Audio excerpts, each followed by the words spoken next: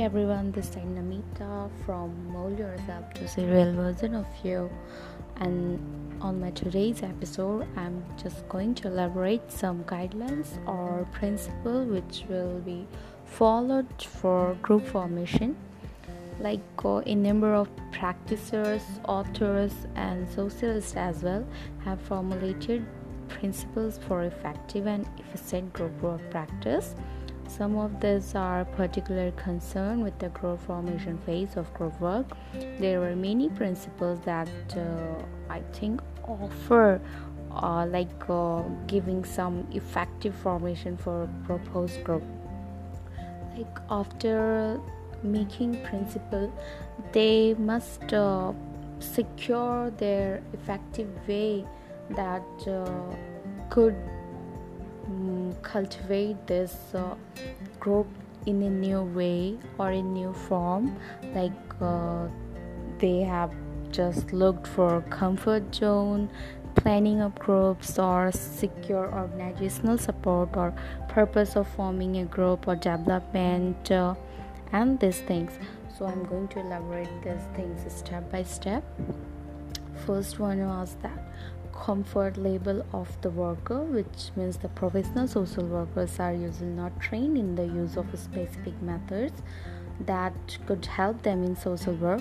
So the worker planning to form the group need to ascertain his or own expertise and comfort level in working with groups, whether on group formation or to enlist the help of more experienced co-worker is an important issue to be resolved, and that helped them in just following these guidelines.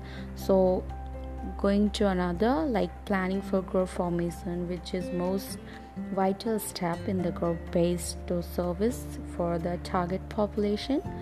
It is made for avoiding its conflict with the value of clients' right to self-determination, and the plan should not be rigid. So in fact, flexibility and creativity are two essential attributes of the planning that have undertaken for the group formation.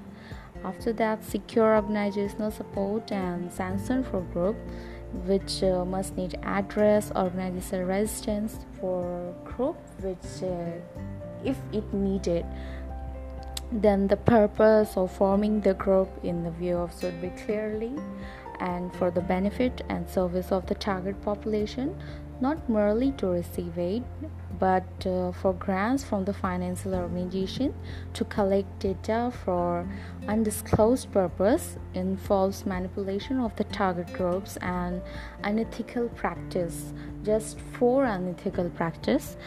So they developed and articulate verbally or in writing clear statement of a group purpose that so reflects the member needs, and when appropriate agency mission, according to newsletter, the deliberate formation of new groups should be encouraged, not only after the careful review, but there were three considerations which they must have to follow, which were the interest, abilities, experience, and needs of its prospective individuals.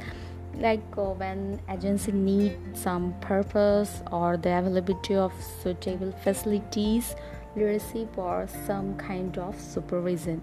So after that, the workers often feel uncomfortable in honestly admitting of the purpose investigated by them by the agency.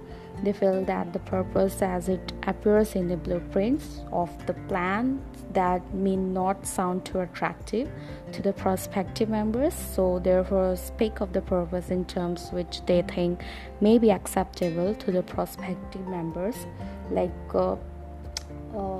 to create mistrust, confusion, or anxiety among the potential members.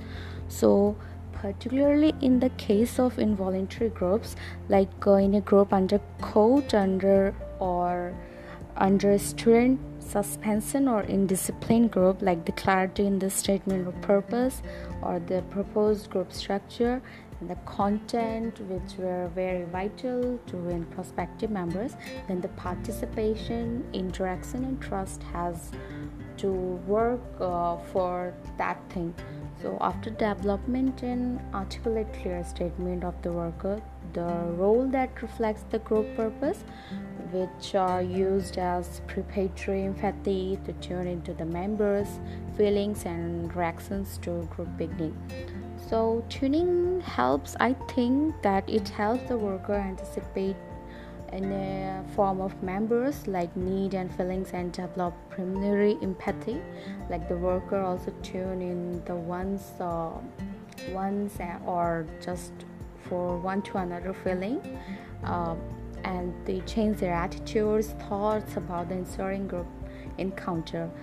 After establishing meeting place like time, etc., that promotes member comfort and cohesion. So negotiation and contracting with the members in that contact of purpose structure and norms of the purpose groups, like contributing significantly to the future stability or cohesiveness of the group. So group needs to be formed in the way that that make them enable or to do work that they will be asked to do, or this involves minimizing barriers to the group, like after that then giving the resources they need. Resources in my terms, it is like talent or time for the forming to be efficient group worker need to take into account and constraints that can influence the performance of the group as a whole and the motive of the individuals. I mean for just improving their performance, this kind of resources has given to them, like for individuals they can involve in a group such as their previous experience, like getting some experience based on gender, ethnicity or interest, or first there are many categories in social work, like some work for domestic violence or for human trafficking, and there are many categories which were specialized under social work. Then after that, the workers need to pay special attention to composition issues to achieve a balanced group, like the worker is accountable for the professional expertise which is made available for the services, and the people, while formulating standards for social work, must have to practice with groups or follow some guidelines which were prepared by our socialists or many authors. Mainly they were passed out from Oxford University, so they had a lot of experience and they share their knowledge with a group of students who work as a welfare or who work for a welfare. So I think you must understand after listening this episode about the guidelines and the rules policy made for a group formation. So this is all about today, and take care, stay safe, and okay, bye.